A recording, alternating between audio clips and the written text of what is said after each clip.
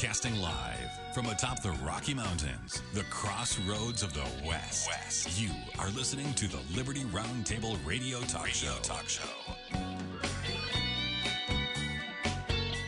All right, happy to have you along, my fellow Americans. Sam Bushman, live on your radio. Hard-hitting news the networks refuse to use, no doubt, starts now. This is the broadcast for October the 30th in the year of our Lord 2021.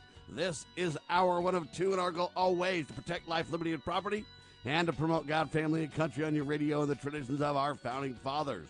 Yes, indeed, we use the blueprint for liberty, the supreme law of the land. The Constitution for the United States of America is our guide. We reject revolution. We stand for peaceful restoration, and the checks and balances brilliantly put in place by the founding fathers.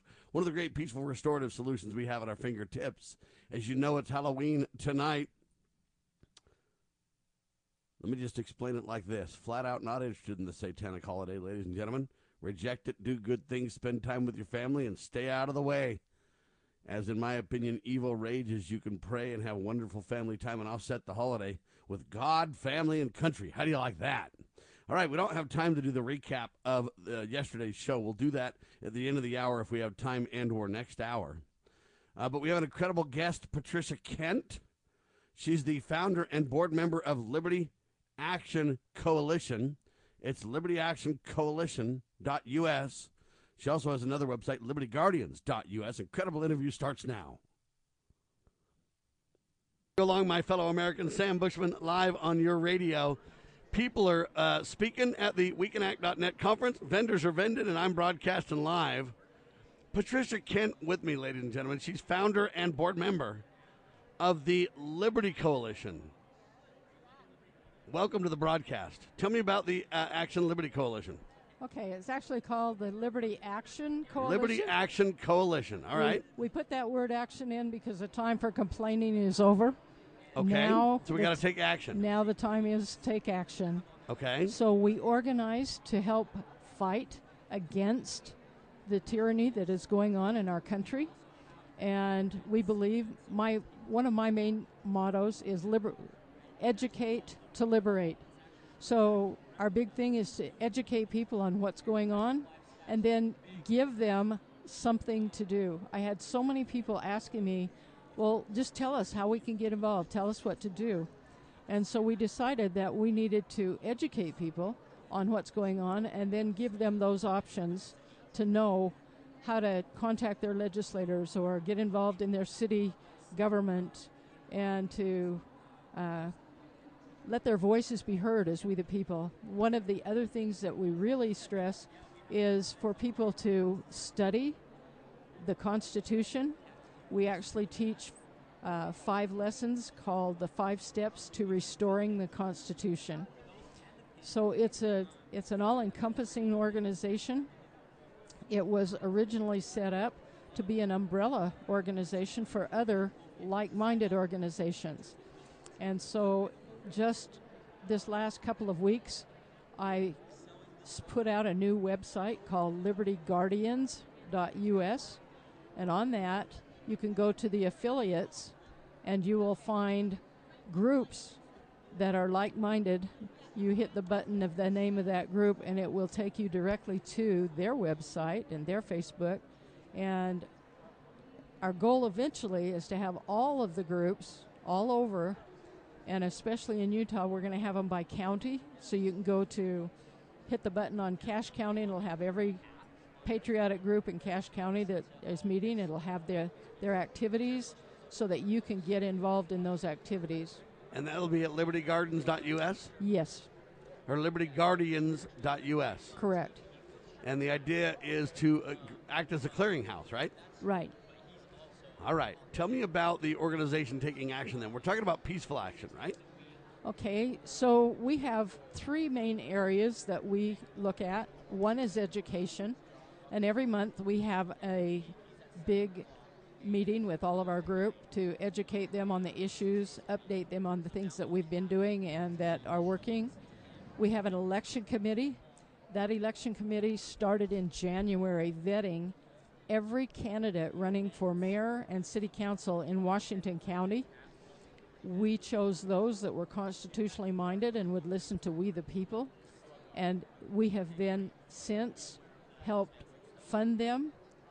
We have gone, for the last 3 weeks, we've been going door to door, handing out literature, holding meet and greets.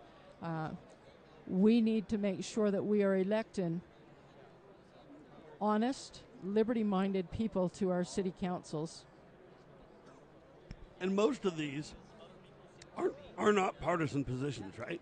Absolutely not. And this is not a partisan organization. We have people from no party, unaffiliated to every party. All right. And what can people do to be the most helpful? I think the thing that people need to do most is be proactive in contacting their local leaders and voicing their opinions as to what needs to take place on the issues. I think locally, statewide, and nationally, we need to be contacting our elected officials and letting them know when we see them doing things that are unconstitutional, that we expect them to live up to the oath of office that they have taken. I think it's important. I saw an article in the news talking about you guys elected, or I guess you guys endorsed 3 candidates from Washington County down in St. George, Utah area, that are basically running for the school board or whatever. The idea is, hey, they were against masks, right? Correct. And so the idea here, ladies and gentlemen, is to pick key clutch issues and stand for the right candidates doing the right thing in all cases. Doesn't matter what they're from or what. The key is to understand the principles, right? Exactly. Where do we go from here in terms of the ability to make a difference, to get it? Is it just going to be Utah, or is it eventually going to be other states duplicated? What's the plan? It's going to be everybody. Right now, in fact, yesterday, I had a lady from Texas ask me if I would come to Texas and help them organize their group in their state like we have done here in Utah. I had another lady from Boise, Idaho, ask me if I would come to Boise and do the same thing up there. So I have actually worked with people in Nevada, Arizona, Wyoming, Idaho, Utah. I had a phone call from New York. We've done Montana. This is nationwide. This is not a party issue. This is an American, we the people issue. And the more we can unite all of like-minded people, the more we can take back the freedom that we hold so dear in this country. How do people join? They can go to Liberty Action Coalition at gmail.com, or they can go to our website, libertyactioncoalition.us, and there are ways to join right there. And is it a money join, or is it a volunteer join? What kind of join are we talking about? We're talking anybody can join. It doesn't cost you anything. Okay. How big is the organization, and what do we need to do to make it grow? Right now, just our local organization, we have close to 4,000 people that are supporting and following us. When we combine that with all the other groups that have come on board, we're looking at over 100,000 people. And when we talk about groups that come on board, those are the groups that will be eventually listed. Correct. At the other site. How do the two sites work together? Help me understand that. So basically, Liberty Action Coalition is our own little group, but we have taken it upon ourselves to put all the groups together in one place, and that's libertyguardians.us, so that we can all unite in what we're doing.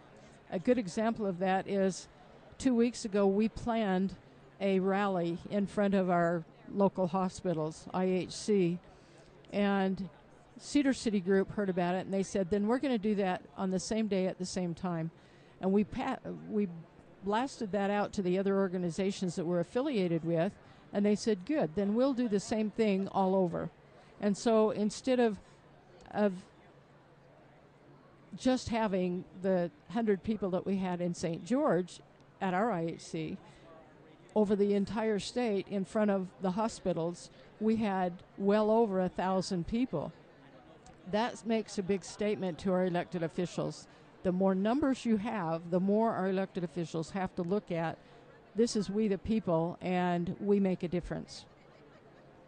Well, and the big thing with that is not only are you getting a lot of people involved through those joint organizations that are willing to collaborate and work together, one of the other things you're doing is making sure that we don't have conflicting events, too. Exactly. That's important, right? Right, and that's one of the reasons we decided we really needed to unite. And so on this website, we will have calendars with the events all over, because lots of times I see events that are going on up north that I would really like to be to, but we've got an event in the southern end of the state. And so we're trying to bring those together so that we can support each other. And Liberty Action Coalition, the members, we actually encourage them not to just help the other organizations, but to join as a member of the other organizations so that they're getting information on everything. That's pretty hard to do because I have so many emails and things coming. Sometimes I miss things. Yeah, believe it or not, WeCanAct.net got that done. Think how many organizations are here supporting one huge Utah inaugural event, right? Exactly. It's awesome to be here. We appreciate you. We appreciate the organization that you founded. And all we say is God bless you. March on. You got our support.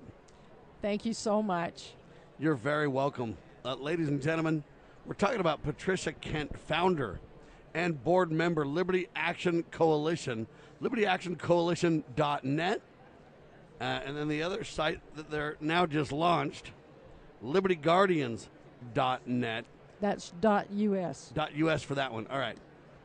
Both of them are .us, ladies and gentlemen. I don't know why I can't get this all right. There's just so many different domains going on, I guess, is part of the issue. You want to basically educate to liberate, and that's what we can all do together. Correct. Thank you. Excellent. Thanks. Patricia Kent, this is Liberty Roundtable Live. There you have it, ladies and gentlemen. Great interviews continuing from the incredible WeCanAct.net conference. Our next guest, Seth Keshel. He's a strategic analyst with the America Project, powering the people to save America. You got to dig it, right? Seth starts now. Happy to have you along, my fellow Americans. Sam Bushman live at WeCanAct.net conference. Incredible event. It's a huge hall. The seats are packed. The floor with vendors has got a lot of people as well, ladies and gentlemen. Our next guest, Seth Keshel, is with us. He's a strategic analyst with the America Project, AmericaProject.com. Welcome to Liberty Roundtable Live, sir. Hey, Sam, how are you? I appreciate you having me on. I'm doing fantastic. Tell me about your involvement as strategic analyst. Do you dig into the what makes America tick stuff? Yeah, I got into the fight, so to speak, shortly after the election last November. Within a couple weeks, I'd met General Flynn, and I became part of his working team challenging the election fraud cases. And I've fallen in with a ton of organizations that have employed my skills, namely in analytics regarding the 2020 election and also future planning to prevent such an election crisis in the future. Interestingly enough, my son is in the analytics world for corporations. Analytics that kind of run together, but of course they have different stripes depending on what the topic is. My background is one that involves baseball analytics. Of course, baseball is an extremely analytical game these days. Yeah, he did basketball analytics is where he got started. Yeah, and of course, people can overthink things, and analytics becomes the entire game, which isn't really what we want. But all those abilities to understand numbers and trends has played into what I do now politically. Let's talk about the election fraud stuff for a minute. There's been so much credible evidence coming out literally everywhere if you pay attention. Now, I know the mainstream press denies and is dishonest about it, but the truth is there is election fraud. There's so many numbers and statistics and evidential realities that point to this. What about the MyPillow guy stuff? He got kind of burned when he had his big old event, but there was more substance than he got credit for, right? Well, he's getting ready to make a few Supreme Court cases. Now, as far as my personal involvement in that, I had nothing to do with gathering these packet captures. Okay. And my understanding is that they are not able to be fully released due to some serious issues that are not really able to be expressed right now. About my understanding of the election numbers is more based on registration data, population growth, and most importantly, voter behavior. So we're looking at trends. Utah has trends. Primarily Republican trends, right? They are. The state is becoming more and more Republican in registration, yet somehow the margin for Trump became very small compared to previous elections in Utah in 2020. Now, you had that large third-party vote in 2016, which came back, and it was almost all Republican third-party vote in 2016. came back for Trump in 2020. So Trump was over 120,000 votes above Romney. So he absolutely performed at a standard Republican output here. Yet somehow Biden in the same election gained a vote gain nearly triple what the previous Democrat record was, which in a few counties very concerning, especially Salt Lake County and Utah County. I submit new mail-in balloting across the state had a hand in that, huh? Mail-in voting entrenched at the state level is a catastrophe, and the only state that has mass mail-in voting that is still a Republican state is Utah, and it just trended very heavily towards the Democrats in this election. Because there's no real custody of the ballots is the problem with the mail-in voting. On one hand, no custody of ballots. On the other hand, the idea that we're going to send blanket ballots to everybody is just asking for disaster, isn't it? Especially if you have dirty voter rolls. So you can see the voter rolls I've released on my Telegram channel in Pennsylvania. They have voters that have been deceased for many decades, voters born in the 1880s, addresses that don't exist. So when everyone on the roll is allowed to get a mail-in ballot, then you have a recipe for hundreds of thousands, if not millions, if you're talking like a state like California, of fraudulent mail ballots. So much so that other countries like France have banned mail-in balloting because it's a serious source of fraud. Mail-in balloting is one of the problems. Some of the other problems have to do with, as far as we understand, batches of ballots were literally brought in that are folded identical, that have literally duplicated information on it that seems like nobody did it individually. It was more of a kind of a carbon copy discussion. Did that play in? You have all kinds of issues like that. You see in Maricopa County's report from the Senate audit. Keep in mind, people that say Maricopa County's audit was underwhelming, there were 5 months that passed from the time of the election ending to the beginning of the audit in which the ballots physically could be manipulated or swapped or filled in, and the cyber materials of the audit could be manipulated, and the audit report confirmed that both of those things happened. So even with manipulation of the audit materials, the results still showed substantial fraud, over 74,000 votes just between what Doug Logan and Dr. Shiva put out. But then 255,000 mismatched between voter files, and then 200,000 plus deleted ballot images, which is a violation of federal law. Some of the other stuff that's going to come out from Jovan Pulitzer, you'll see other issues. I don't know if I can put those out there just yet, but they involve exactly what you were talking about, mismanagement of the actual paper ballots. So, back in the Nixon days, it was like, hey, they broke in, that's bad enough, but it was the cover-up that kind of took them down, right? Is that what's going to happen here? One would hope. I'm very confident that history is going to recognize the Biden administration is illegitimately elected. What do you think is going to happen? At this point, by the time we really get to the bottom of it, since they have literally at the court levels said you don't have standing, not even giving the real issues a fair, just hearing, no evidence really delivered, they're just simply dismissing cases left and right. It might be a whodunit too late, though, thing, right? It depends what your version of too late means, because some people's attitude towards fixing the 2020 election or revealing the truth of the 2020 election only goes as far as, is Donald Trump going to become president this term? No, mine is, are we going to prosecute people for criminal activity, well, number one? They need and number to be. two, are we going to solve it going forward to where we can gain the trust back for the American people, right? Well, that's the only thing, and I think history's never afforded a spotlight like it has to anyone else other than Mark Brnovich, as you see right now, the Attorney General of Arizona. He's been given a golden opportunity to be a hero and do the right thing in the halls of justice, so to speak. And he is the guy that's going to have to crack some skulls in Maricopa County. And now you also see there's a lot of pressure ratcheting up on Pima County, which is Tucson. Yes. Lots of problems there revealed in the mail balloting last week by President Trump, by Kelly Ward, and by others. I've seen Pima County as a very fraudulent county since the get-go. At least 35,000 fake votes cast there for Biden.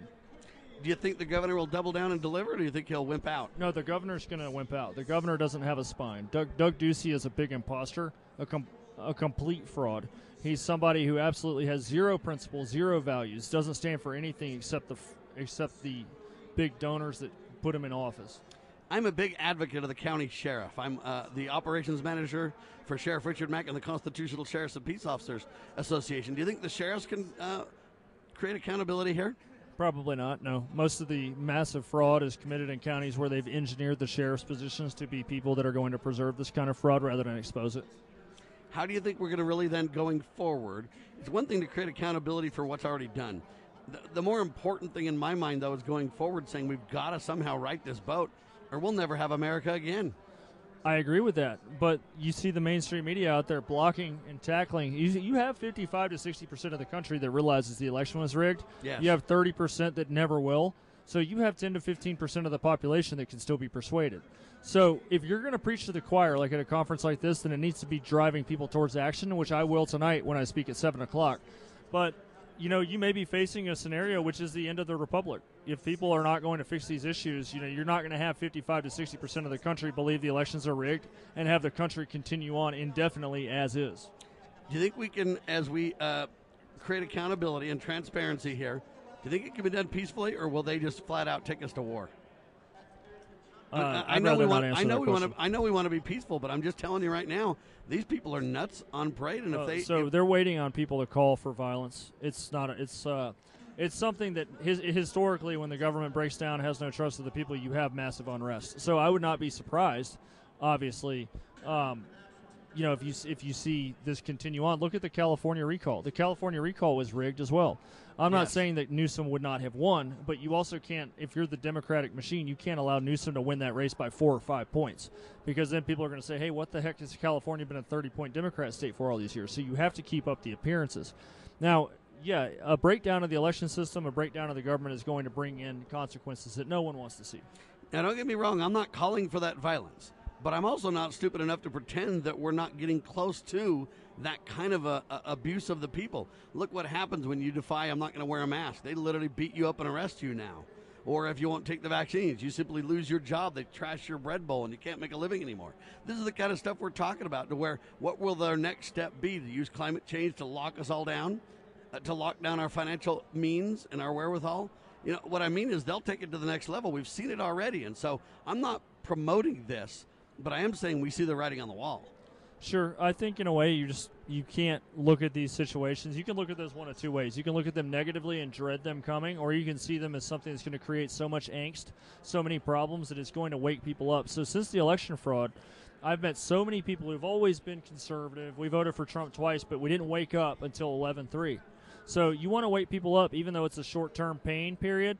If they start implementing all those measures, vaccine mandates to fly, vaccine mandates to cross state lines, you are going to have a wall of people that you've never seen before become involved in fighting back this stuff, and it absolutely has to happen. We could have had 4 more years of Trump, and they could have surrounded him with the bad advisors that he had. They could have surrounded him with Democrats in both houses, and we would have wound up 4 years from now with a Democrat president at the same rate we're going, right? So now we've had this stolen election, and the way to frame that positively is now you have all these people. I almost feel crazy. It's 11 months after the election, and we're here at conferences still talking about 2020 election stats, which means this issue has not gone away. It's not going away. It's actually getting bigger. So I've been doing radio for over 25 years. It's the 25th year celebration this year of my nationally syndicated radio show. The reason I'm bringing that up is I've been at this for a long time, and I've seen more people advocate for liberty in the last 3 to 5 years than I saw in the first 20. So no doubt we're gaining on it. No doubt people are waking up. No doubt people are going to start to take action. I pray for peaceful action. I'm the guy that runs around and says, let's have a restoration, not a revolution. So I get the peaceful attempt, and we follow the Prince of Peace, Jesus Christ. So I understand all that. At the same time, I have a little bit of fear that we need to educate the people so they know what not to do as much as what to do, right? You always want to hope for the least painful path of resolution possible. Of course, you say restoration. And you do have more people involved than you've ever seen before, and that's because circumstances are worse than they've ever been before. And that's a hard thing to say. One of the issues our country faces I like to call affluenza, where everybody's so comfortable. Everybody's got their organizations. You have your softball games. You have your churches. You have your memberships. You have your clubs. And then... All right, ladies and gentlemen, quick pause on your radio. We're in these incredible interviews. It's just amazing, the guests that were at this incredible Week in Act conference, ladies and gentlemen. We're talking right now to Seth Keshel. He's a strategic analyst. America Project, ladies and gentlemen. Building and supporting empowerment network of businesses and individuals. AmericaProject.com in seconds continues. Exposing corruption, informing citizens, pursuing liberty. You're listening to Liberty News Radio.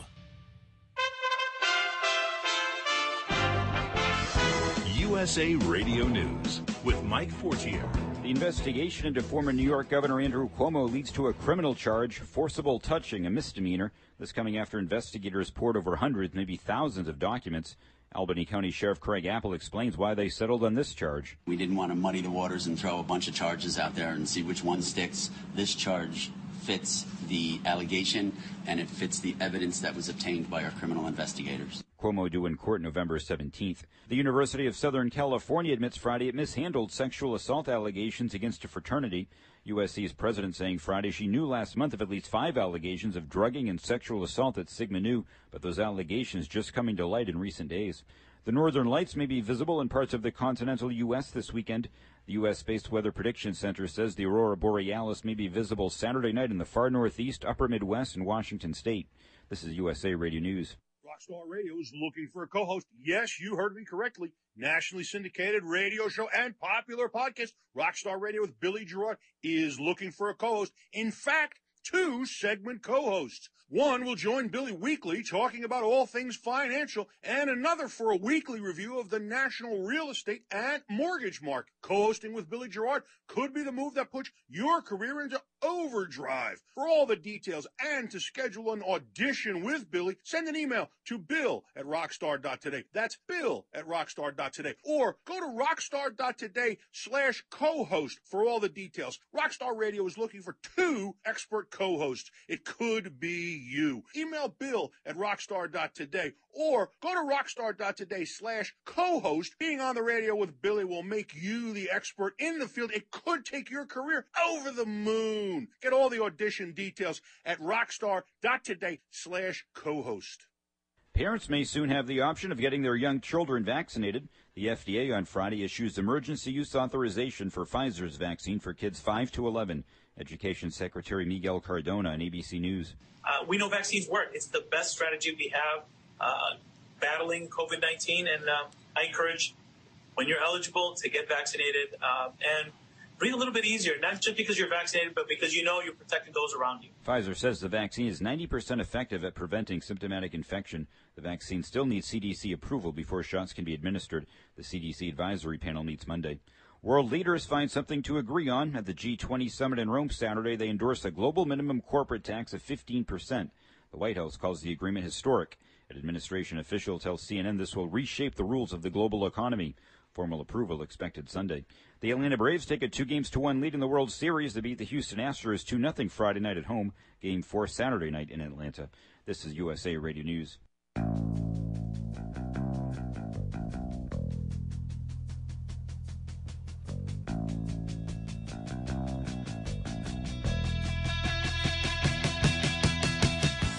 All right, ladies and gentlemen, back with you live. Hope you're all doing fantastic. Hard-hitting talk at your fingertips always when we're on your radio. Seth Keshel with us, strategic analyst.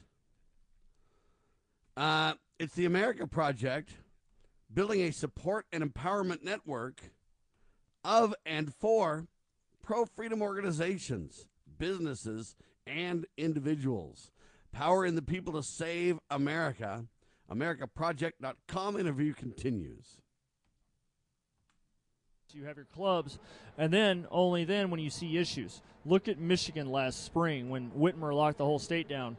People took the 2 weeks off saying, hey, we're going to help stop the spread, and then everyone was laid off. These working class communities, that is when you saw some serious scary stuff in action at the Capitol. So the reason people are more involved is because they sense that the noose is tightening, so to speak, on liberty. And when circumstances, it's going to get worse. You know, when the inflation hits and when the economic indicators become worse, when the consequences become worse, you're going to have more and more people stand up because they won't have anywhere else to go. What's the title of your speech at 7 o'clock tonight? It's Behind the Election Corruption Curtain, and I'm focusing on Colorado and Utah, but I should have titled it A Million Ways to Defraud the West. Yeah, we also need to entitle it somehow that we can resolve this crisis, though. You know what? Americans have been behind the 8 ball on a lot of things over the centuries that America's been in existence. I know it's a young republic, but we've been through a lot. We can handle this if we all get together, can't we? Yeah, I would agree with that, but we need to also we have to take action no matter what. Some people's appetite only goes as far as, is Trump going to be president, yes or no? But if we do the action and we truly believe in the faith that we believe in, if we believe in the things we believe in, then we are not going to please God without action. So faith requires us to act. So my hope is in that God sees our efforts and God will expose our government's corruption, and he will restore us in places where it can be restored to a republic that enjoys liberty. Well, he will do that if we turn to him. He's promised us biblically that if we turn to him and repent and keep his commandments, he will heal our land and he will protect us. But it doesn't mean it's going to be pain-free or easy. Doesn't mean pain-free, doesn't mean easy. It does mean it's doable if you're on the right side. I agree with that. All right, sir, we appreciate you. Any final shot? No, I appreciate you, Sam. I want to encourage everybody to be involved, to pick an issue they care about. There's nothing but issues being presented today. Pro-life issues, pro-freedom issues, anti-medical tyranny, elections. There's something for everybody, and there is no more time. It is a late hour. You cannot be sitting on the couch right now doing nothing. There is not an option. Ladies and gentlemen, Seth Keshel, Strategic Analyst, America Project, americaproject.com to learn more. You are listening to Liberty Roundtable Live. Wow, and the hard-hitting interviews just continue from the Week in Act conference. There was so many great speakers, so many great vendors, so many great people running around with books and just tremendous stuff. We went from Patricia Kent to Seth Keshel, now David Clements. Yeah, the professor's record. Don't lie. The election was stolen, he says. Don't lie. The election was stolen. TheProfessorsRecord.com certainly sets the record straight. The interview starts now. Happy to have you along, my fellow Americans. Live interviews continue. Week in Act conference. Incredible speakers, incredible vendors, incredible people everywhere. It's been a sight to behold. The inaugural, I'm calling it the Liberty 21 conference right here in the Salt Palace, Salt Lake City, Utah. Weekinact.net if you want to get tickets to the archives. Really, the streaming archives are the best way to get the speakers. You won't be able to personally enjoy all the interaction going on the floor with the vendors and the people and just the rubbing the shoulders and the making friends and developing relationships and more. But you will be able to see the speakers at weekinact.net. Our next guest, David Clements. Dr. David Clements is a professor, and he's got theprofessorsrecord.com as his website, theprofessorsrecord.com. And you really hit hard exposing election fraud, huh, sir? Yeah, well, I wasn't intending to do that, but I, as a former law professor, I saw what everyone else saw on November 3rd, that people went to bed thinking that Donald Trump was going to be the president. I was one of those folks, and then what we saw was a massive cover-up and a propaganda push telling everyone that this was the safest and most secure election in history. And since I used to be a prosecutor, I like looking at evidence, and I through my own journey, found out that we had massive fraud. And so my journey has evolved from looking at the cases that were filed by Sidney Powell, Lynn Wood, and many others. Heroes, I might add. I agree with you. To now setting up forensic audit channels in every state. And so we've been trying to get full forensic audits and canvases done so we can reclaim confidence in our elections. You know, we've known about election fraud. They keep denying it. The courts simply jettison the discussion before it ever even gets started. They don't even evaluate the evidence or anything else. At some point, I think some of these top attorneys in the country and some of these bar associations and everything else, when they won't even consider the evidence and there's no opportunity, First Amendment-wise, for a redress of grievance. What do you say to that, sir? I mean, we've really crossed a Rubicon in America when you can't, even if you're a Lynn Wood, a Sidney Powell, some of these other incredible people, you can't even deliver your evidence in a meaningful way, right? Well, that was the case this past year. When you look at the number of lawsuits that were filed, I closely examined about 90 lawsuits. Out of those, you had 21 that had some bearing on minor issues with election fraud.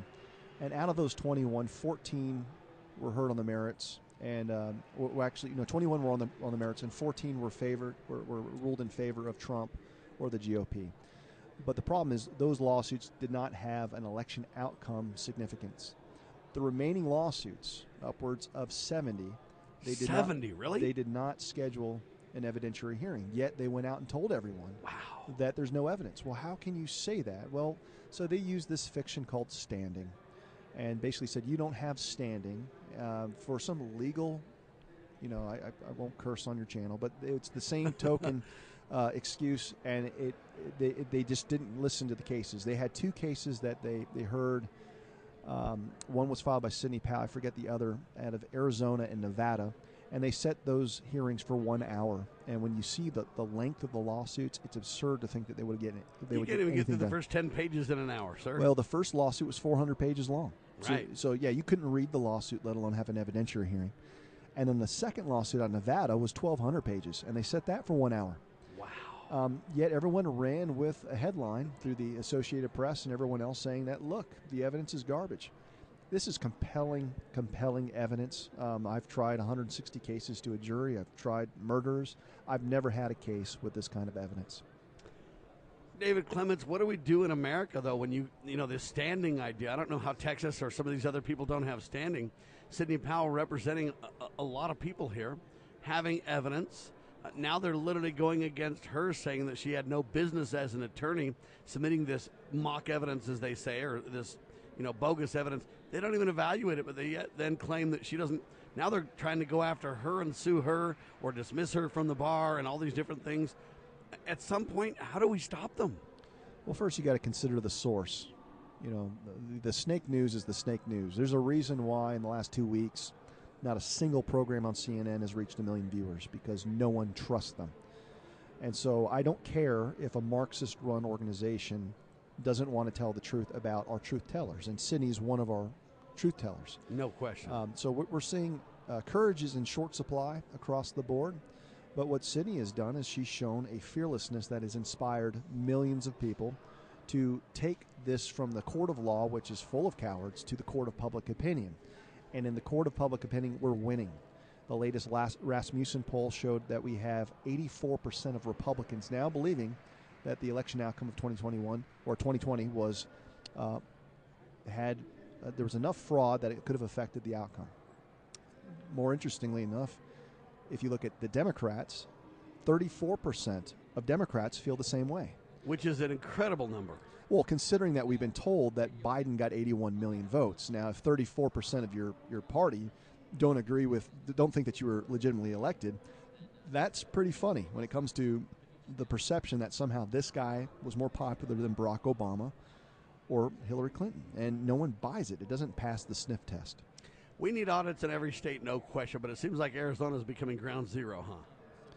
Yeah, well, it's we've gotten an audit report from Arizona. The findings were shocking. The report was watered down, unfortunately, but there's still enough there to decertify. You've got over 57,000 illegal ballots that were cast, which is more than 6 times the supposed margin of victory of Biden.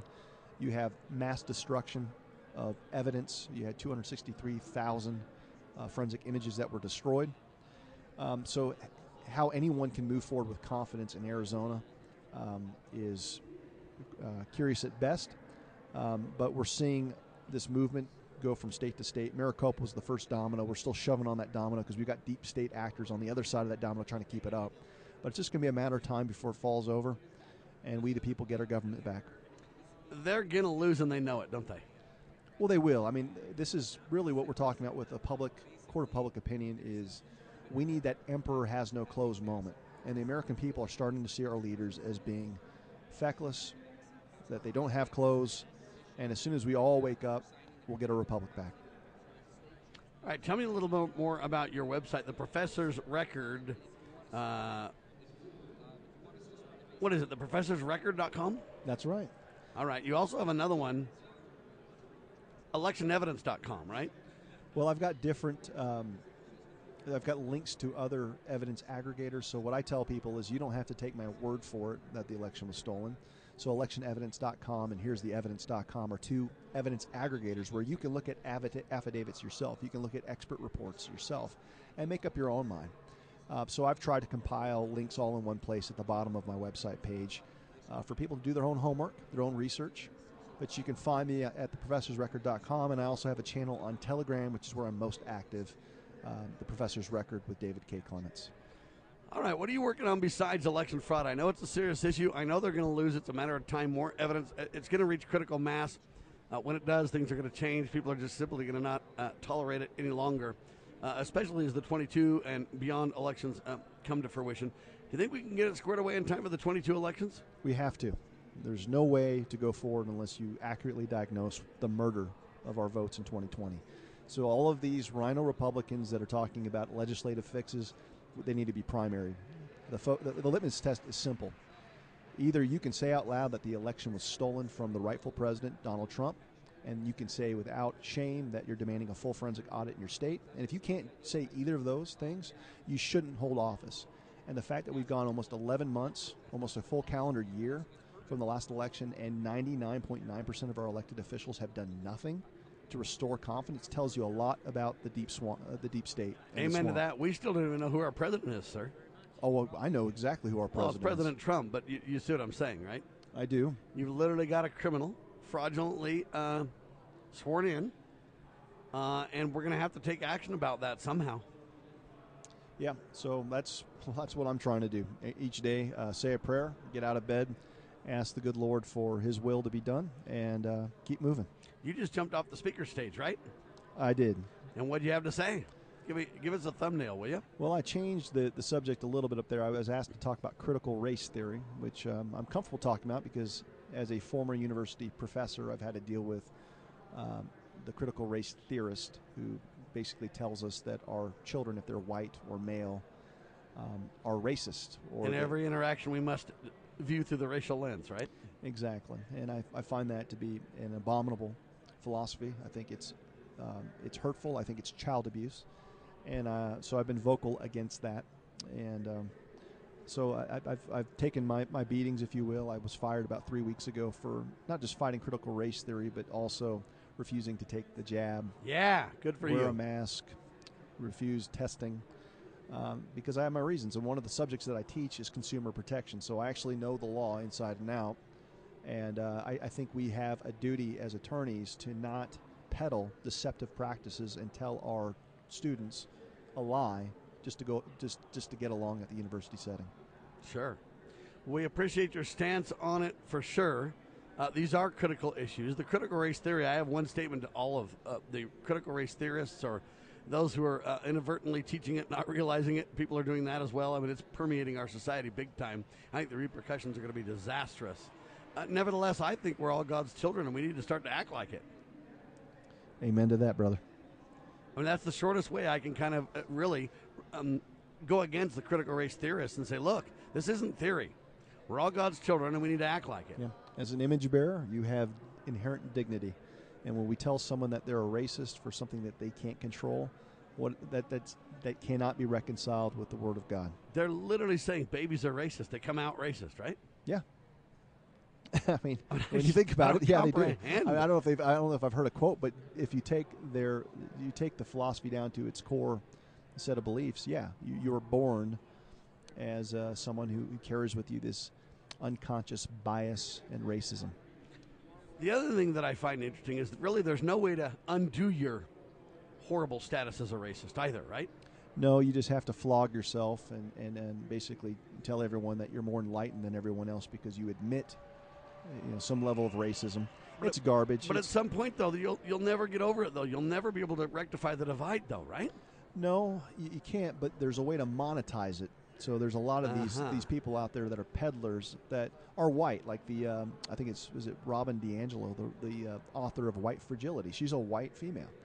And yet she has the nerve, the audacity to tell people that Martin Luther King was wrong about his "We Have the Dream" and living in a colorblind. No, he's right as rain. He's right as rain. But this white, liberal, communist Marxist thinks she's more enlightened than him. So that's the reality that we live in, and it's we have to stop giving into the lie. David Clements, you're an attorney. Are you a doctorate professor as well? I got my Juris Doctorate, so yes, I do have a doctorate. So what do you do when somebody's a doctor and a lawyer both and stuff? Do you put all those initials after your names, or what do you do? No, well, we hold a Juris Doctorate, which it's a terminal degree. It's a JD, right? But and every lawyer has a doctorate. We don't call ourselves doctor unless we're in an academic setting, because usually what happens is the real medical doctors get kind of put off. And so we typically go by counsel or esquire or just attorney this. So I don't really I'm not really too concerned with writing out my Or just obituary. do DRJD. I don't put any of that. I just put David Clements, and if I have to put something, I'll put JD. There you have it. All right. So do you think that a lot of your research and a lot of the evidence that you put together can be brought forth as lawsuits too? Or do you think we can nullify now in the given states? What do you think we need to do about this? Because it seems like every effort we're making, we're going nowhere, it seems. Well, I would say in the court of public opinion, you're wrong. We are going someplace. Okay. And so we're holding the line and moving forth. If you would have polled the American people back in March about the election, many of them didn't know. The new media taking center stage is having an effect, ladies and gentlemen. Yeah. So the enemy is platform suppression, and we're up to speed now. So we're circumventing platform suppression, and we're seeing our numbers grow in spite of the fact that we have both of our arms tied behind our backs. So this is about creating pressure on our elected officials, on our judges, and we just have to keep the pressure up until it's deafening and it's blinding. I wish I had a more profound prescription than that, but I think it's the truth. Well, that's what the founders knew, right? Well, it was a government of we the people, and so we're taking back our country as we the people. All right, sir. We appreciate you and all the work that you do. Continue spreading the word, and we hope you come back soon. I will. God bless you. Ladies and gentlemen, David Clements. He's got a gazillion letters behind his name, but he goes by Freedom Fighter. David Clements doing a great job. His website, worthy of your review, to say the least, is theprofessorsrecord.com. This is Liberty Roundtable Live. All right, there you have it, ladies and gentlemen. 3 incredible interviews for the Week in Act Conference. Can you believe it? With the guests that we have during the week, that we're committed to, plus the interviews. Man, we've just had a struggle getting through it all. Imagine this thing happened literally days ago. What was it, on the 22nd, 23rd? We're still playing incredible interviews. And we're not even close to done. I got several more that'll play next week. All right, a recap of yesterday's show. We had on our buddy Chris Carlson. Without God, we can never win. With God, we can never lose. The battle for freedom is the Lord's, but we need to be engaged in the fight. Discussion of all things liberty whenever Chris Carlson's on your radio. We talked about a lesson on political science. Ivermectin is neither safe nor effective for the deep state's genocidal agenda. There you have it, ladies and gentlemen. Great topic. Secret documents reveal FDA had an attack on ivermectin. Dr. Joseph Mercola with that breakdown. He was at our conference. It was incredible. In the real world, ladies and gentlemen, ivermectin is a human drug that has been safely used by 3.7 billion people since the early 1990s. It was approved by the Food and Drug Administration back in 1996. And in 2016, I guess scientists received the Nobel Prize in Physiology for medicine for their discovery of ivermectin to be used against parasitic infections in humans. It's also, by the way, on the World Health Organization's, or the WHO's, list of essential medicines for humans. So when they tell you that it's horse dewormer, horse poop, they're absolutely lying to you, ladies and gentlemen. The war on ivermectin, writes Joel Skousen, worldaffairsbrief.com, doing a great job breaking down the dishonesty as well. We talked about Rolling Stones magazine's Peter Wade published a hit piece claiming that Oklahoma emergency rooms were flat out overflowing with people overdosing on ivermectin or horse dewormer. Well, it was totally fake news. Zero Hedge and others proved it, and Rolling Stone got caught lying to the people. We also talked about several doctors are supporting ivermectin. Dr. Vladimir Zelenko, Dr. Simone Gold, Dr. Lee Merritt, Dr. Peter McCullough, and literally thousands of others have had great success using ivermectin. Frontline doctors led by Pierre Corey, Dr. Pierre Corey and others. They've also testified before Congress. Now, the interesting thing is 100 to 200 members of Congress have literally taken ivermectin, not to mention their families and their staffs. They know the truth. And you know what? The Media Research Center, led by Brent Bozell and others, is on the attack. Brent Bozell says, I am demanding Anthony Fauci be fired and even arrested. Fired and arrested for his lies. Exposing the media's lies about Fauci. The media is the only reason why Anthony Fauci is not yet behind bars, ladies and gentlemen, for lying to Congress, destroying millions of jobs, lives, and businesses. But all that's coming to an end, ladies and gentlemen. Brent Bozell. The number of people diagnosed with dementia will increase by over 40% by 2030, they say. That's the World Health Organization predicting that. That's scary stuff, to say the least, ladies and gentlemen. Wow. And I wonder if the coronavirus and the vaccines have anything to do with that projection of increased dementia, etc., huh? We then, second hour, had on Richard Mack with us, Constitutional Sheriffs and Peace Officers Association. Richard is the founder and president of the CSPOA. He says a partnership between the citizens and local law enforcement, particularly sheriffs, is one of the great keys. The County Sheriff, America's Last Hope, is the book he wrote to highlight the topic. We talked about New York facing streets without cops because of the COVID mandates. Cops don't want to take the COVID shots, and the judge shut down the union's effort to stop the shots. So now you're going to have streets without cops. That ought to make things better in society, huh? Not. Biden administration, ladies and gentlemen, releases more than 500,000 illegal aliens into the United States, many of which are flat-out hardened criminals, part of the drug cartels, part of the sex trafficking cartels, part of the slavery network around the world, and we're releasing them into America, a.k.a. Joe Biden, and, in my opinion, rogue crew, as the regime continues to abuse the citizens and protect criminals everywhere. Ladies and gentlemen, we talked with Sheriff Mack about how to get more sheriffs trained to understand their oaths of office. We talked about the FBI and Nancy Pelosi blocked a real investigation into the January 6th fiasco.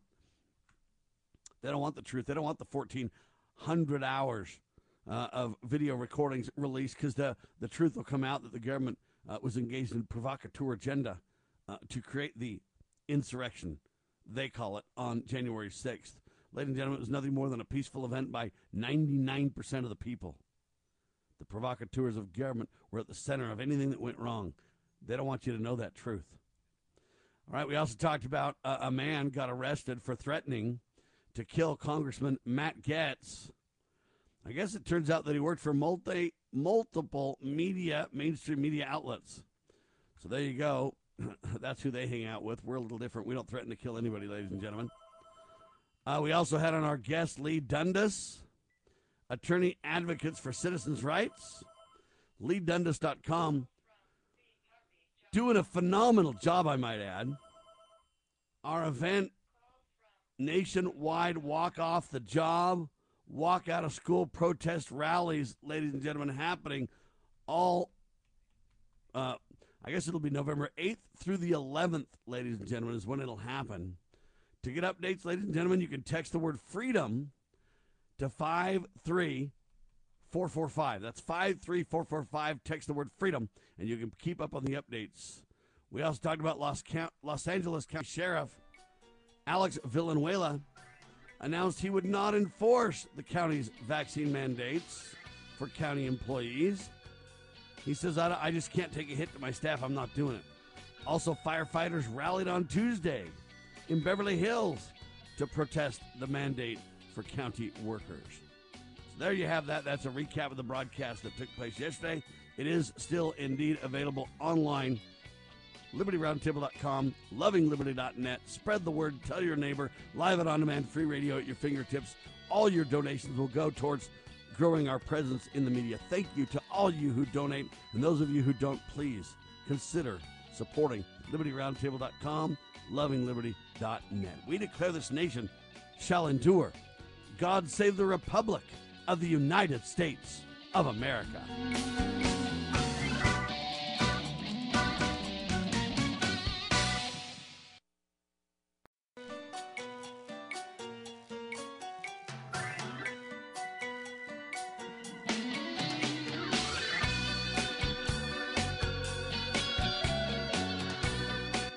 Broadcasting live from atop the Rocky Mountains, the crossroads of the West. You are listening to the Liberty Roundtable Radio Talk Show. All right. Happy to have you along, my fellow Americans. Sam Bushman live on your radio. Hard-hitting news the networks refuse to use, no doubt, continues now. This is the broadcast for October the 31st in the year of our Lord 2021. This is hour 2 of 2, and the goal always to protect life, liberty, and property, and to promote God, family, and country on your radio and the traditions of our founding fathers. Yes, indeed, ladies and gentlemen, we use the blueprint for liberty, the supreme law of the land, the Constitution for the United States of America as our guide. And absolutely, we're convinced the checks and balances brilliantly put in place by the Founding Fathers, one of the great peaceful restorative solutions we have at our fingertips. As you know, we reject revolution. We stand for peaceful restoration of the greatest country on the face of the earth. Welcome to the broadcast. Hope you're all doing absolutely fantastic. It is Halloween.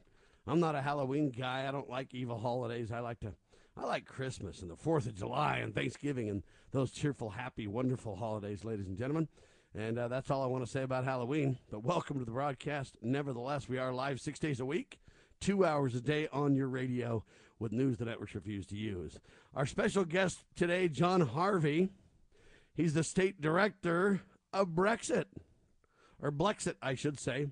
Blexit, and he's in Utah, and he's been fighting for freedom for quite a while. I met him at the Week in Act conference. Wonderful gentleman.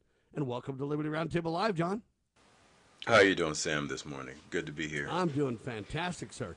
Tell us a little bit about your life and how you ended up in Utah, first of all. It's just something you don't normally see, somebody promoting Blexit in the state of Utah, right? Exactly. Well, I worked my way via the military. I'm originally from North Carolina on the East Coast, and via the military, throughout my travels and tours in the Air Force, I landed actually in Mountain Home, Idaho. And I was there for about 5 years, and then when it came to get out, I decided to opt out of the military at that point in time. And as a matter of fact, back then, they were allowing voluntarily leaving the military, which was called the rollback. And because there were too many people in the military, so they were offering people and individual soldiers, an early out.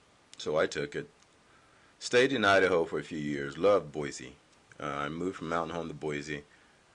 Had a stint there for about 12 years, and I kept hearing that, if you like Idaho, then you'll like Utah, because Idaho is owned by Utah. That's what we used to say down there.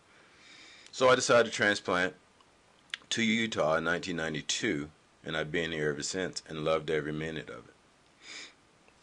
Do you like Utah better than Idaho? You know what? They both are different. When I left Idaho, mind you, we were less than 0.5% of blacks were in Utah or in Idaho at the time. So hold on. So let me say this again. So you're saying that in America, it's about 12 to 13% of society is black. You're saying that in Idaho it was less than 0.5%? At that time, it was less than 0.5%. Most of the blacks in that state at that time were either at Boise State University, and there was few of them, and the military base in Mountain Home, Idaho. So, and that was it. And so it was somewhat of a culture shock for a minute. But what I realized living in Idaho, though via the military, you live in different states and countries. One thing you did realize was that, there's culture. When you're in Germany or you're in England, it's a different culture all around. But when you come back to your own states and you live in the state that's in the United States and you realize there's no blacks here, you start to see things a little bit different. You start seeing things, wait a minute. When I was living in North Carolina, when I was amongst my people, the attitude is different from the white people on the East Coast and those in Idaho and today Utah. And that's here in Utah or Idaho, you don't hear about victimizations of blacks because there's no blacks there. And I often wondered, being that I now lived in 2 states that are majority white, and you always hear about racism, and now live in a state where there's no blacks, how is there really true racism here? Because you really don't have any blacks to be against as far as discrimination and racism. So now the practice has become more of well, they must be doing it on the East Coast, so we must implement it here, though there's not many blacks here. And I learned that mentality from the 2 states that I lived in, because you have what I call save the puppy syndrome. And blacks are the puppies. So when I came to Utah, I realized we don't have that problem here until this day. We don't have this big racial problem here in Utah that, you know, the rest of the country is having, just like they don't have it in North Dakota and South Dakota and Wyoming. It's imported. It is absolutely imported. So what we do here, for us, like Black Lives Matters, for example, they import the problem to this state. The state doesn't have that problem. So that's what started to change my life around, and Obama, but that's what changed my life around, where I started to lean year by year more to the right. Now, let me ask you this, because I understand that, hey, if there's no black people, how do you be racist against black people? Because there's nobody to be racist against. At the same time, I say, you know what, there are a few black people in our community. The numbers are increasing to some degree. And my question to you would be, how have you been treated in Idaho and Utah, though? When a black person does insert themselves into our society or culture or whatever you want to call it, are we racist to you? Are we abusive to you? Are we unfair?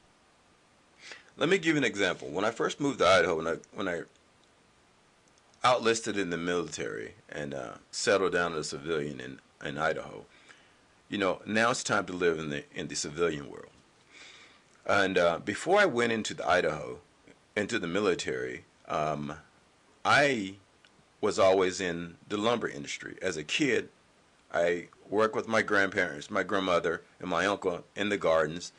When I played football, was an athlete. But then the summer times, when I got older, like the 11th grade, I started working at a lumber store. I worked the yards, waiting on customers. And then as I've gotten older and gotten out of the military, I decided, you know what, I'm thinking I'm going to go back in that industry. So now I'm in the civilian world looking for a job. And you're in Idaho where everybody's white. Where everybody's absolute white. Now, keep that in mind as I tell you the story. I'm looking for a job. I go to a place called, I'm not even going to mention the name, but I go in and apply for a job. Now, this particular company is a family-owned company. And there's about 5 or 6 different stores. So I go and I apply for a job, and it's all the founders, family-owned. The owners of the company are at this particular branch that I applied for a job. Didn't get the job. But I went to another branch and applied for a job. Got the job. Worked my way up, assistant store manager. As I'm upstairs in the office, the manager, who was a buddy of mine, said to me, John, come up to your office. So I come up to my office, and we actually shared a common area for his office space. So he says to me, look at this. He gives me an application. The application says, black, do not hire. And it's my application from the original store. Now, I could have gotten pissed off. I could have gotten ticked off. Hold on. Let me stop you right here, John. This is the poignant part of the story, John. Go ahead. Yes. So when he showed me that, he thought I was going to be, ticked off, lawsuits, and blah, blah, blah, blah, blah, blah. But in my mindset, now, mind you, I'm from the South. And I realized something with people. And people seem to forget this. Those guys that said do not hire because I'm black are from a different generation. They're from a complete generation. I understand that's because I'm from the South. So when the manager at the store that I'm at said to me, what do you want to do? I said, nothing. I said, I'm working here now. Because they sent an application to all the stores and said, do not hire because he's black. Just made me want to pursue a job there even more so. Now, the story to this, I mean, the best part of this story is, after 6 years, I came the third most powerful man in that company in 6 years. There was the owners, the one son, and then myself. I ran everything. So we had a meeting, and his name is Richard, the old guy that wrote the note across the original application, said, John, I know you know what happened when you first came to the Fairview store. And he said, I respect you for it. I said, so is this why I'm in the position I am now, because you guys felt guilty? He says, no, that never changed. He says, you're here today because you worked your way up. He says, we're old school. And let's be honest, there's not many blacks in the state of Idaho. And we weren't used to, being around black men. I said, so why are we having this meeting today? He says, I want to give you something. So he takes a check and he pushes it across the table. Now, I didn't know it was a check at the time, but I had a general idea it was going to be a check. All right, hang tight, ladies and gentlemen. Quick pause. The story shall continue on your radio. There is no other talk show on the airwaves like Liberty Roundtable Live, ladies and gentlemen. And we're here to tell the tale of America and Americans. And we're talking to John Harvey, Utah State Director of Blexit. You're listening to Liberty Roundtable Live. The spirit of the American West is live and well in Range Magazine, the award-winning quarterly devoted to the issues affecting the American West. Each issue contains informative articles, breathtaking imagery, as well as the culture of cowboy spirit today, and gift ideas like the 2021 Real Buckaroo Calendar. Order online from rangemagazine.com. Loving Liberty Network salutes the spirit of the American West at rangemagazine.com. Well, my mom smokes and my dad smokes, and I saw them smoking, so I tried it. They're telling me not to smoke, but they smoke themselves. When it comes to smoking, are you sending mixed signals? But when you teach someone a certain way to do things and you go back on that certain way, it sends mixed signals to the person that they're trying to teach. The parents need to be the example. Smoking. If you think you're old enough to start, you're smart enough to stop. A public service message from this station and the Church of Jesus Christ of Latter-day Saints. Recent studies show that parents who smoke in the home are more likely to have children who smoke. Yes, in fact, my brother, he's 22 now. He told me and my father that's why he started smoking. One of the reasons why he started smoking is because my dad was around, and they saw my dad smoking. My dad said, okay, I don't want you to smoke. I don't want you to watch what I'm doing. Recent studies also show that in homes where parents don't smoke, their children usually don't smoke either. I am the way I am because my grandparents taught me what not to do. They gave me morals. They gave me belief. They gave me something to believe in. They just taught me well. I love them. I do. Smoking. If you think you're old enough to start, you're smart enough to stop. A public service message from this station and the Church of Jesus Christ of Latter-day Saints.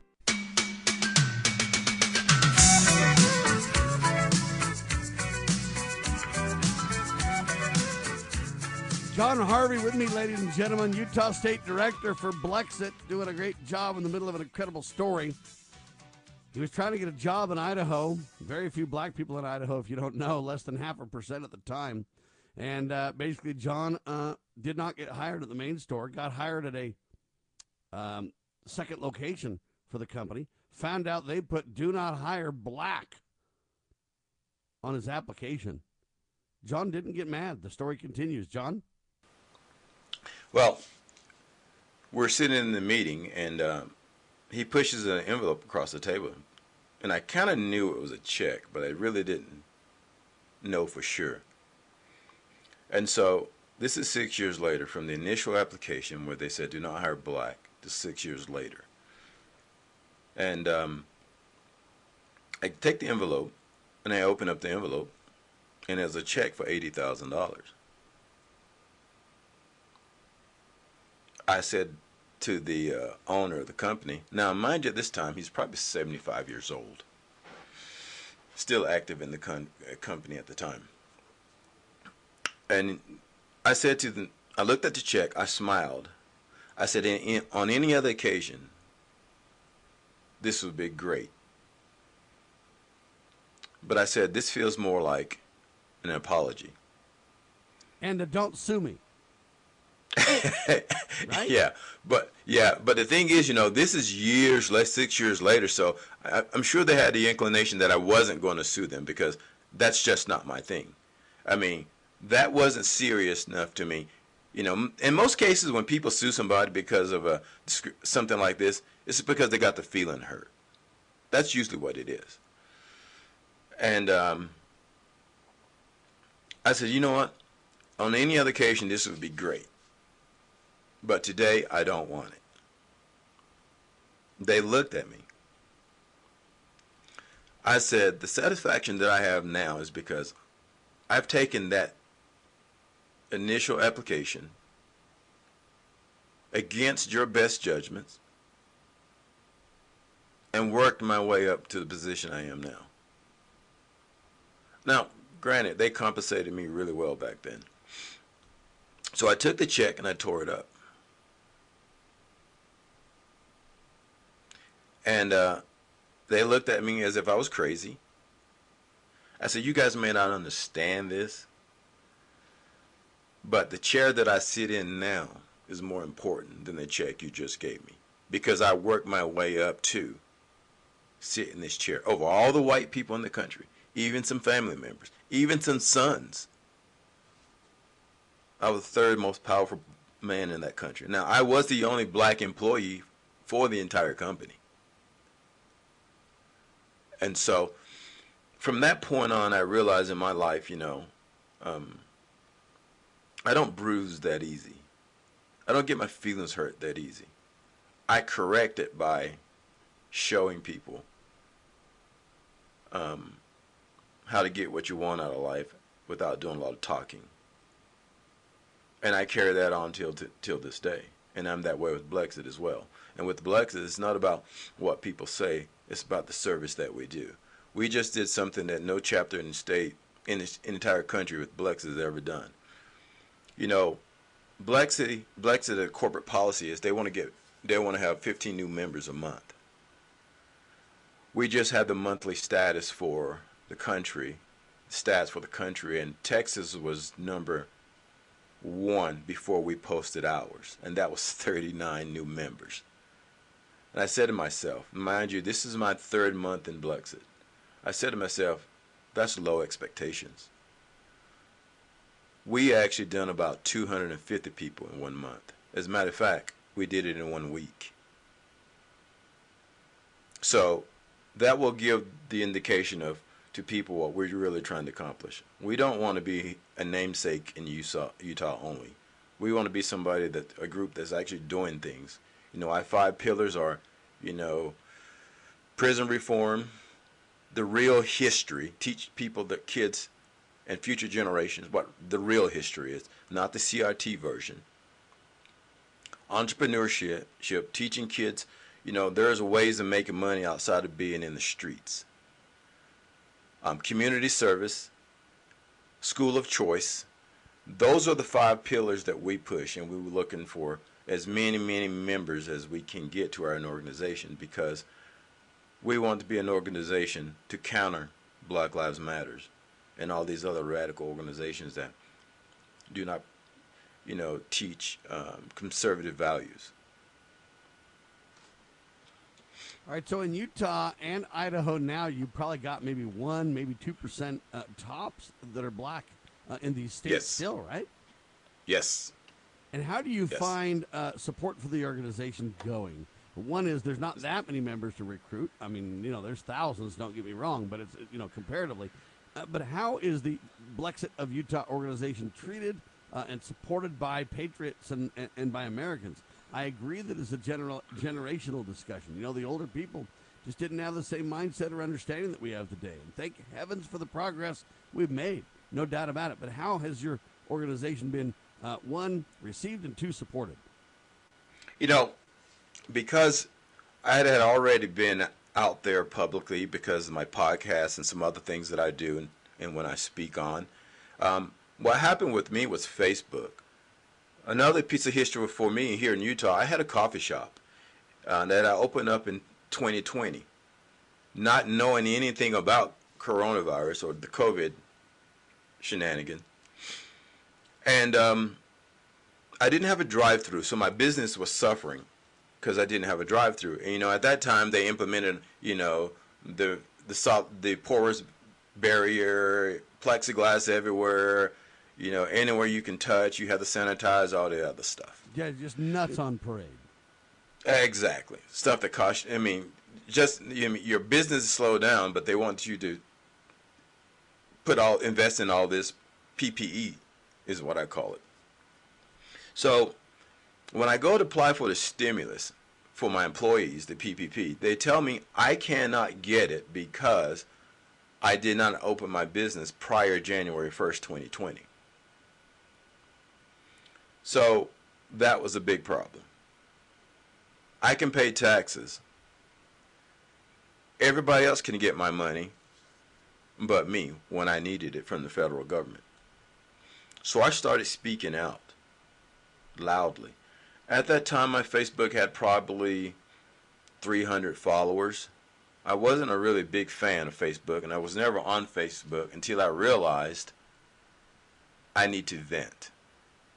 And when I vent, I vent. So, thus the podcaster and John, ladies and gentlemen. Go ahead, sir. So I started venting on Facebook, and next thing you know, my Facebook following was 5,000 people in 3 months. It just grew organic like crazy. And I kept speaking out, patriots groups, this is all online. And then Facebook kept shutting me down. I'm always in jail. I would post something, they would say something, I would call Facebook out, every name in the book, but they would never completely shut me off. Maybe because I was black, I don't know. And so I decided to do a podcast. Well, actually, I was speaking out all the time.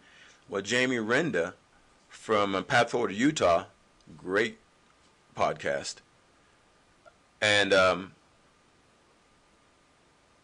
she said, hey, would you do my podcast? So I did. And then she and her sound guy said, hey, you need to get your own podcast because Facebook's going to keep shutting you down. So, I got into the podcast business, doing quite well. I don't monetize. And then it just grew organically from there. And then we came across Blexit. Jamie said, hey, would you be interested in being in Blexit? I said, well, what's the position? She says, leadership. I said, okay. I don't want to be a director. I don't want to be the boss, but I'll sit on the board. So that's how we started out. And then we had another gentleman by the name of James Sullivan. He was the director at the time, and things went a different way, and so I stepped up into the chair. And so getting followers, because I had already been out there, was somewhat made it a little bit easier because I already had a base. And most of my base is here in Utah at the time from Facebook. So once people realized we had a Blexit chapter opening up, and my followers knew that we were having having a new chapter in Utah, they wanted to join. So though there's not, people are under the perception because Blexit originally meant blacks leaving the Democratic Party. It was blacks only. But now, ladies and gentlemen, even the term has grown, and the point continues to grow. John Harvey, Utah State Director of Blexit. John says, I'm not a black American. I'm an American. We'll talk about that, too, coming up in seconds on your radio.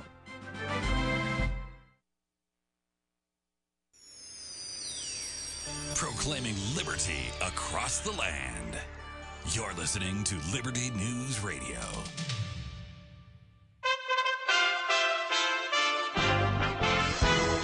USA Radio News with Mike Fortier. Kids as young as 5 are closer to being able to get the COVID vaccine. The FDA yesterday grants emergency use authorization for Pfizer's vaccine for kids 5 to 11. Getting parents to allow their kids to be vaccinated could be the hard part, though. Education Secretary Miguel Cardona tells ABC News the PTA and the federal government will work together to address vaccine hesitancy. We were on a call today with the National PTA president talking about how we can work together to make sure that we're communicating effectively how this is safe, how it protects our students, our schools, and our entire community. Pfizer says the vaccine is 90% effective at preventing symptomatic infection. The vaccine still needs CDC approval before shots can be administered. The CDC advisory panel meets Monday. The Supreme Court upholds a vaccine mandate in a 6-3 vote yesterday. The court rejects an emergency appeal from healthcare workers in Maine who are required to get vaccinated. The state offers no religious exemption, and those who don't comply can be fired. This is USA Radio News.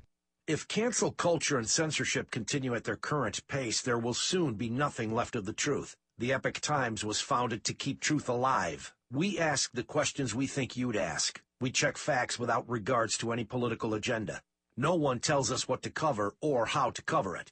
We're not influenced by big corporations or political parties. Our great passion is to expose the spread of socialism and communism. We cover the Chinese Communist Party and how it works to subvert American education and politics. We cover big issues like election integrity, the exploding national debt, the fight against coronavirus, and the truth about its origins. We cover Democrats and Republicans in exactly the same way. We have a special trial subscription offer right now. 1 month of our printed paper and total access to our amazing online content for just $1. You'll find it at trustednewspaper.com. 1 month, $1. Trustednewspaper.com. Help the Epoch Times keep truth alive.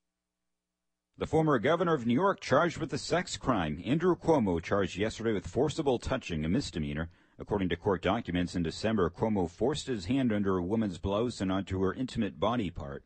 Albany County Sheriff Craig Apple. We have an overwhelming amount of evidence. We have a victim who's been cooperating fully every day, every step of the way. Cuomo also allegedly touched the woman's breast for the purposes of degrading and gratifying his sexual desires. Cuomo's lawyer denies the charge. The Lincoln Project drawing fire for an insensitive photo in Virginia. The group of anti-Trump Republicans targeting the Republican candidate for governor Glenn Youngkin yesterday. 5 Lincoln Project members are in a picture standing outside Youngkin's campaign bus in Charlottesville holding tiki torches. The torches bringing back memories of the deadly Unite the Right rally in Charlottesville 4 years ago. The photo drawing criticism from both Youngkin's camp and that of the Democratic candidate for governor Terry McAuliffe. This is USA Radio News.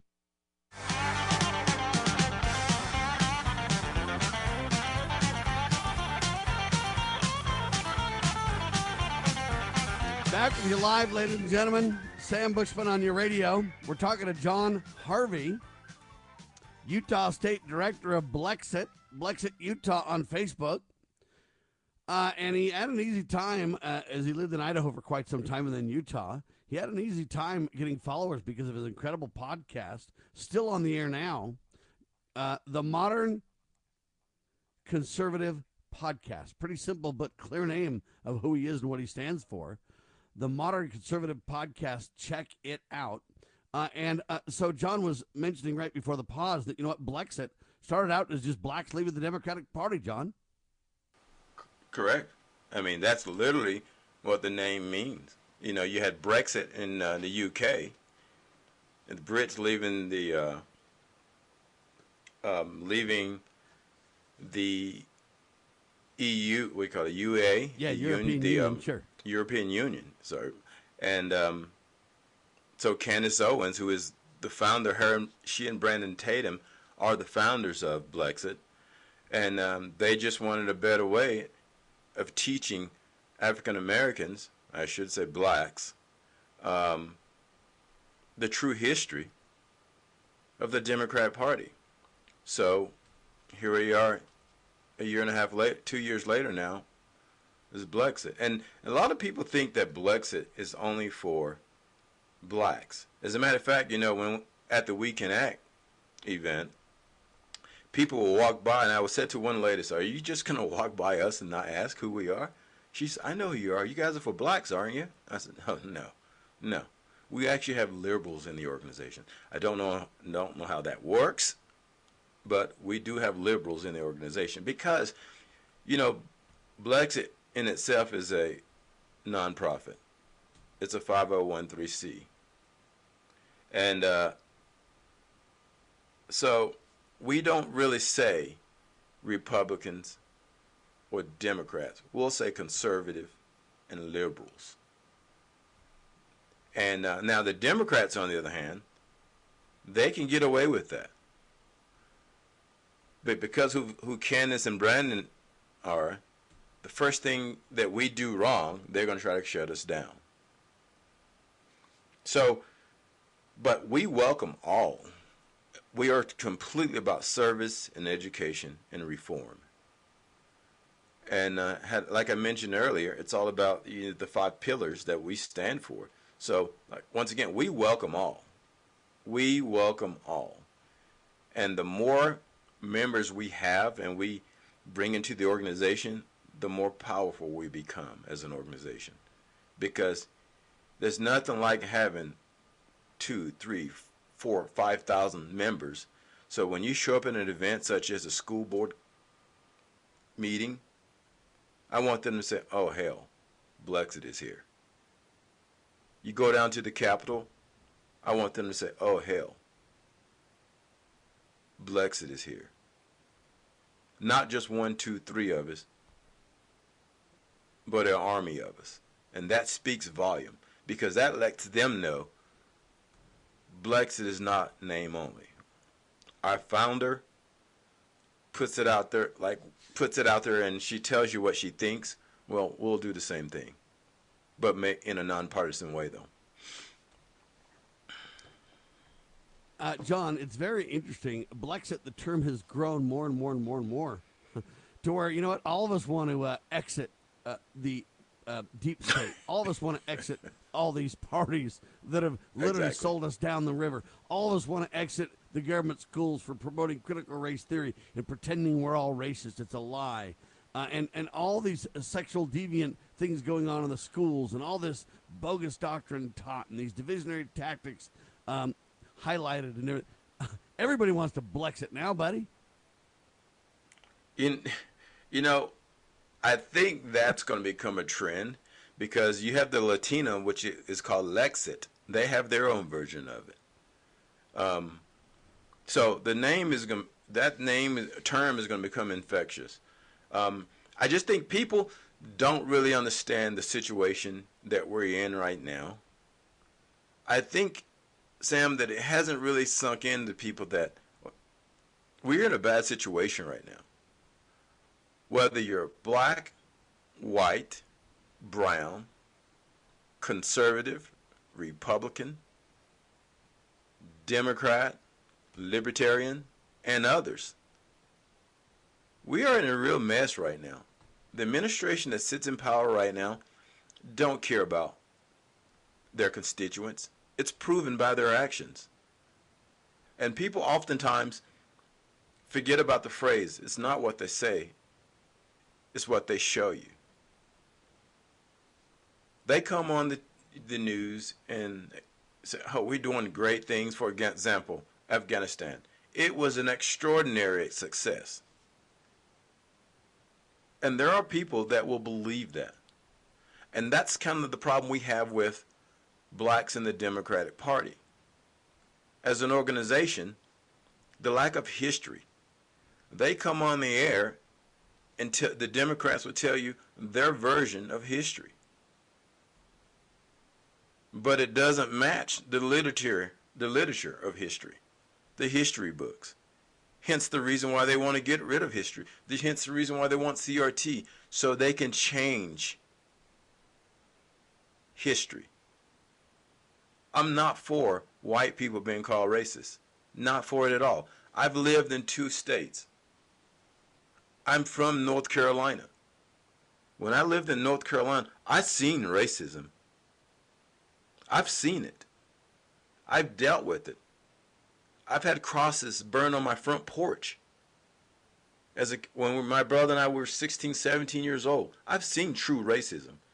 Nowadays, everything is racism. If you're successful and you're white, you're a racist.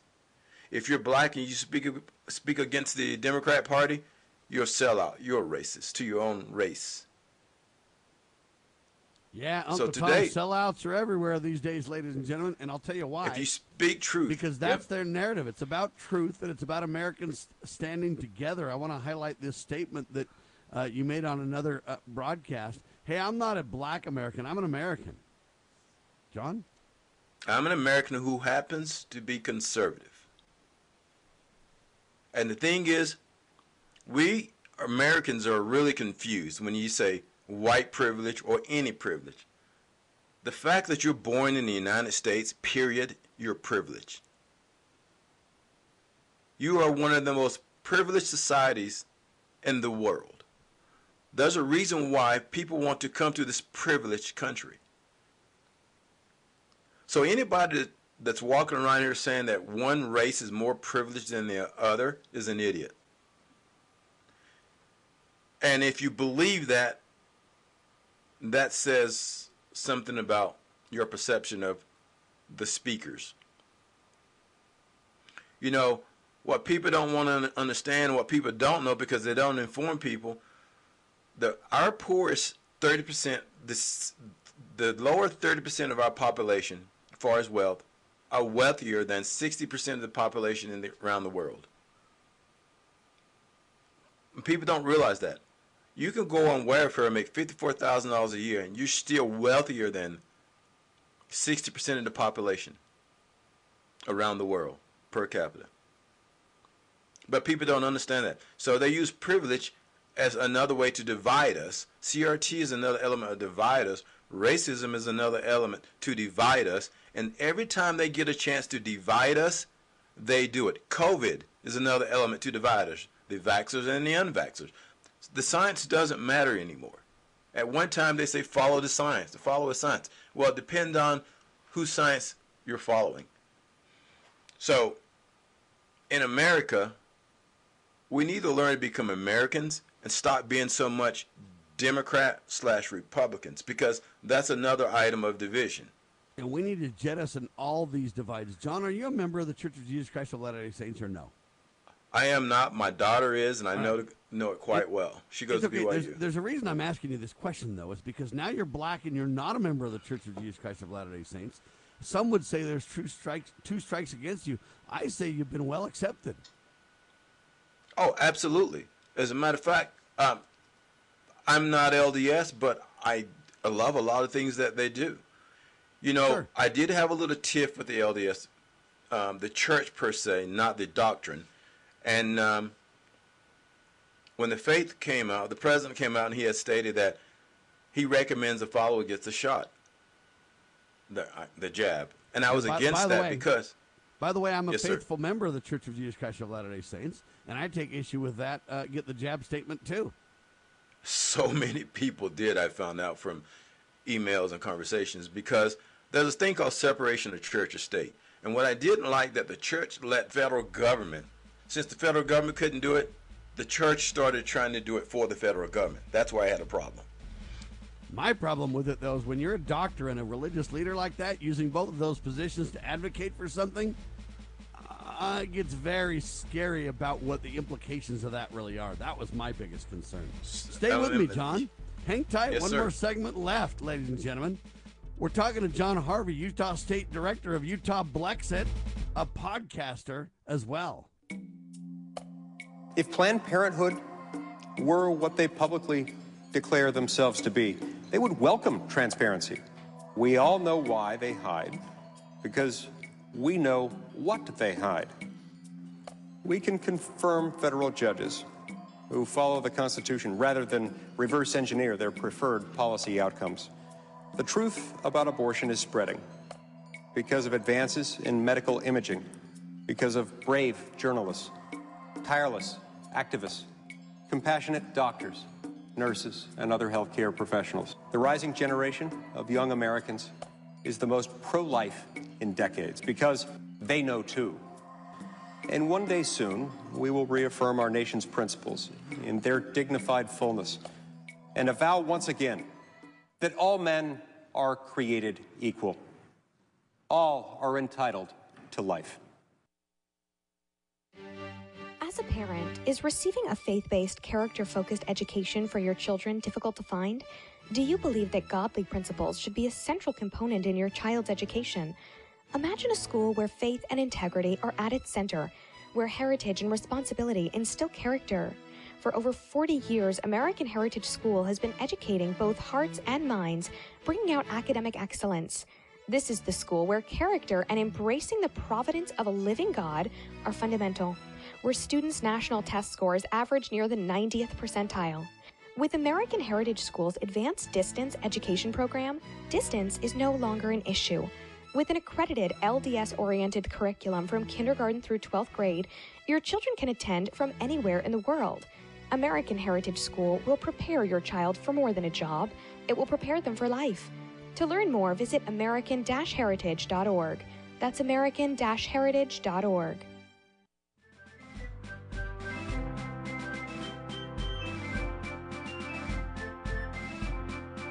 Promoting God, family, and country. You are listening to Liberty Roundtable Radio.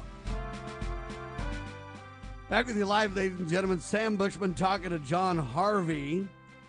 He's well known for the Modern Conservative podcast, and he's also the Utah State Director for Utah Blexit. He says, I'm not a black American, I'm an American. Making the point, he's not downing his heritage, ladies and gentlemen. He's just telling you that it's not about black or white. It's about us being Americans and standing up for the principles that made America great. That's what it's about. Anyway, right before the pause, we were talking about the Church of Jesus Christ of Latter-day Saints. John is not a member of the church, and he's black. And I kind of brought up the member of the church discussion only because a lot of people who are non-members feel like, man, with the predominant, faith in the area, wow, I'm not a Mormon, I'm out. I'm black, I'm out. But John's finding that not true, that, hey, he's well accepted, and he's supported, and he's friends with all kinds of patriots across this great state of Idaho and Utah. And that's really what counts as we Americans stand together. But I had a problem with the church announcing that, too, because when you're a well-known, world-renowned doctor, and then you're also a leader of a church, and people, at least the members of the Church of Jesus Christ of Latter-day Saints, consider him to be a prophet of God. When he says something, it's like, hey, did God say that? And if God did, then I... But when you double down and have your religious leadership, and you have your doctoral leadership, there's two things to where it's almost forcing people to get the vaccinations where they normally might be inclined not to get it, but by golly, if the prophet said so, if it's good enough for the prophet, it's good enough for me. I have an issue with that kind of twofold leadership scenario, and then using that to influence people. I would submit to you, bordering on force a little bit, John. I completely agree with you, Sam, because, the church and religion in itself is protected under the Constitution. So is our liberty. I don't think the church should come in and do the government's dirty work. I mean, we do have this thing called separation of church and state. And when the church came out with the recommendation, I said to myself, well, then what happened to free agency? What happened to free agency? To right to live under the Constitution, just like the church's religion is protected, so are our liberties and our freedoms. So I had a real problem with that. And then the thing is, I've known people, know people who had their parents go and get the vaccine who were not going to do it initially. But when the prophet came out and recommended that, they went and got the jab. And I don't even have a problem with the prophet saying, hey, my opinion is the vaccines are good, that's fine. But when you literally come out on the news and you're promoted as the prophet of the Church of Jesus Christ of Latter-day Saints, and you have most of the apostles, and then you come out and then you say, we strongly encourage, and we, really, you need to do this. This is the only way that we're going to get over this pandemic. And when you start to paint it like that, it's a different discussion from, hey, my opinion is, this is okay, or do that. That's the scenario that I have a problem with. Well, when they came out with the recommendation, one of the things that really bothered me when they said, it is proven to be safe. I had a real problem with that one. Because now you sound like Joe Biden. The vaccine has only been out, 8 months now? 10 months? Yes. And we're seeing all kinds of catastrophic problems. Exactly. I don't understand why the church or the prophet would ever put themselves in that position. I don't understand that. Why would you put yourself in that position when you know it's not proven and safe? Proven and safe is when it was a 5 to 8 year trial. Proven and not safe, a mere month. In my opinion, also is when we go through the proper steps to validate it, proven and safe. We have emergency authorization right now, and you can say, well, no, Sam, the other one's already approved. Yeah, we got a different name, though. And you wonder it's the same thing. Patents, and you wonder if there's, but they're still giving people the emergency use one because the other one's not available. So, where do you go with all this stuff? And it's very, very problematic when it comes to the state of liberty. But it turns out the state of Florida, Ron DeSantis and others, sued the Biden administration and NASA over its coronavirus vaccine mandate for federal contractors. Ron DeSantis said, hey, it's heavy-handed and overreach by the federal government. And I submit to you that it's heavy-handed and overreach by religions, too, to be pushing that hard on something that we don't have evidence, a very politically divisive issue.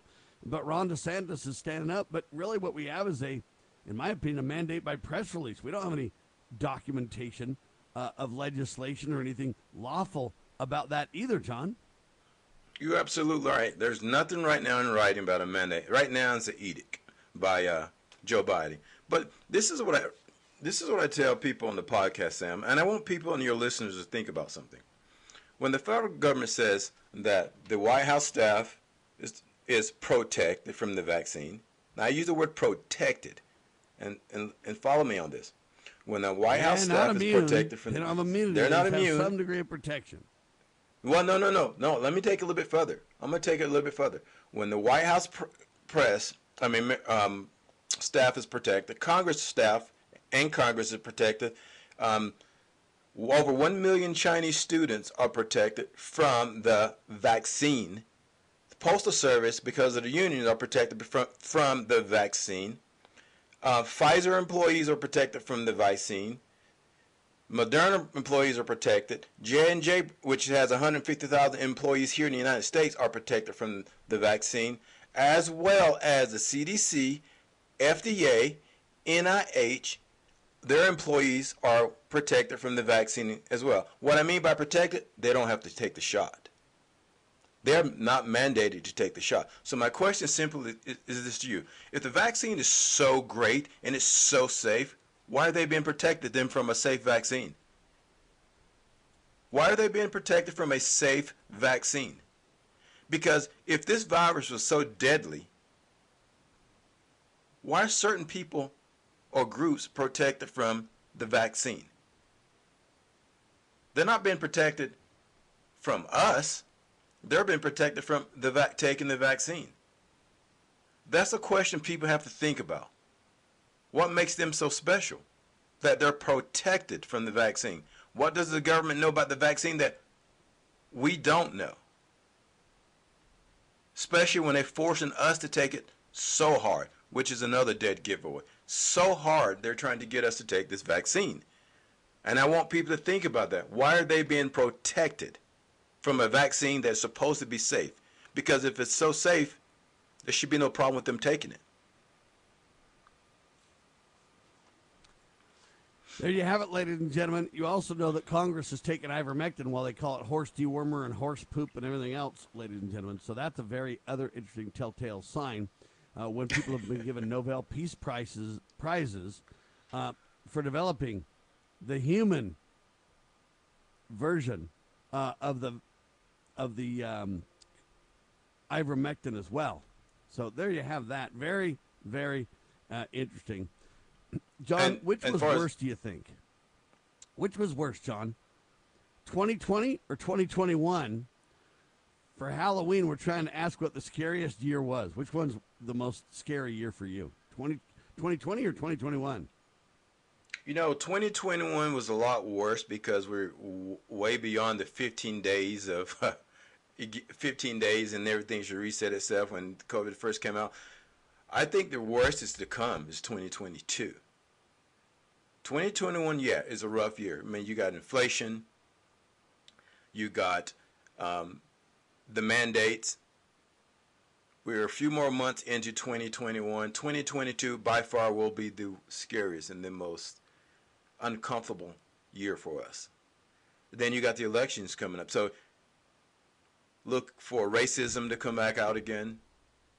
White So you're supremacy. saying 2022 is going to be worse than 2022 is going to be the worst. 2022 is going to be the worst for all of us. Because the election is coming up. Those in power will try to shut the economy down. Those in power will try to get mail-in voting again. They've got to create a scenario to justify what they need to get done. Because the Democrats know they're done in 2022, even by their own constituents. They're done. Not only did they hurt Democrats and Republicans and conservatives and others, they're destroying their own constituents. But what's scary, Sam, is they act like they don't even care. So here, once again, what do they know that we don't know? Because they're not showing any concern for their own constituents right now. What's really going to happen in 2022? Are we not going to have an election? Because they've shown they don't care about the rule of law anymore because they're in power. They've shown they will circumvent the Supreme Court, District Court, Ninth Circuit courts by executive order or edicts. They're not showing any concern for the constituents right now. Joe Biden ratings down like 21 to 28%, whatever poll you look at. They don't act like they care. What's really going to happen in 2022? Great questions. What do you think the most scary thing about America is right now? Of all the different topics, what do you think the most scary single issue is? The Biden administration. Because everything that's going wrong right now is all relative to them. Everything that's going wrong in our country right now is because of them. There's no other outside stimulus that's causing what's going on right now. And the relationship with China. We've given China so much privilege to this country right now, so much access to our economy. That's all because of the Biden administration. Here's what I think is the most scary thing in America today. It's the simple fact that not enough Americans realize what kind of trouble we're in.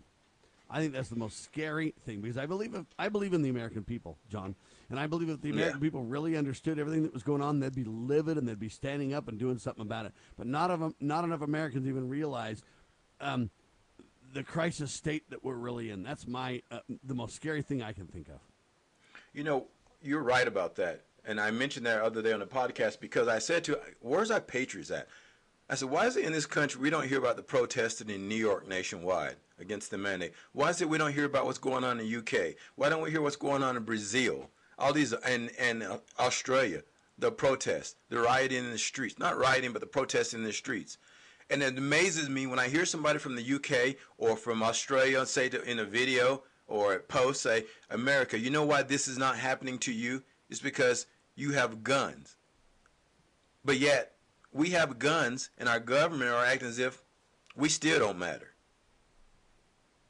And that's what they don't understand.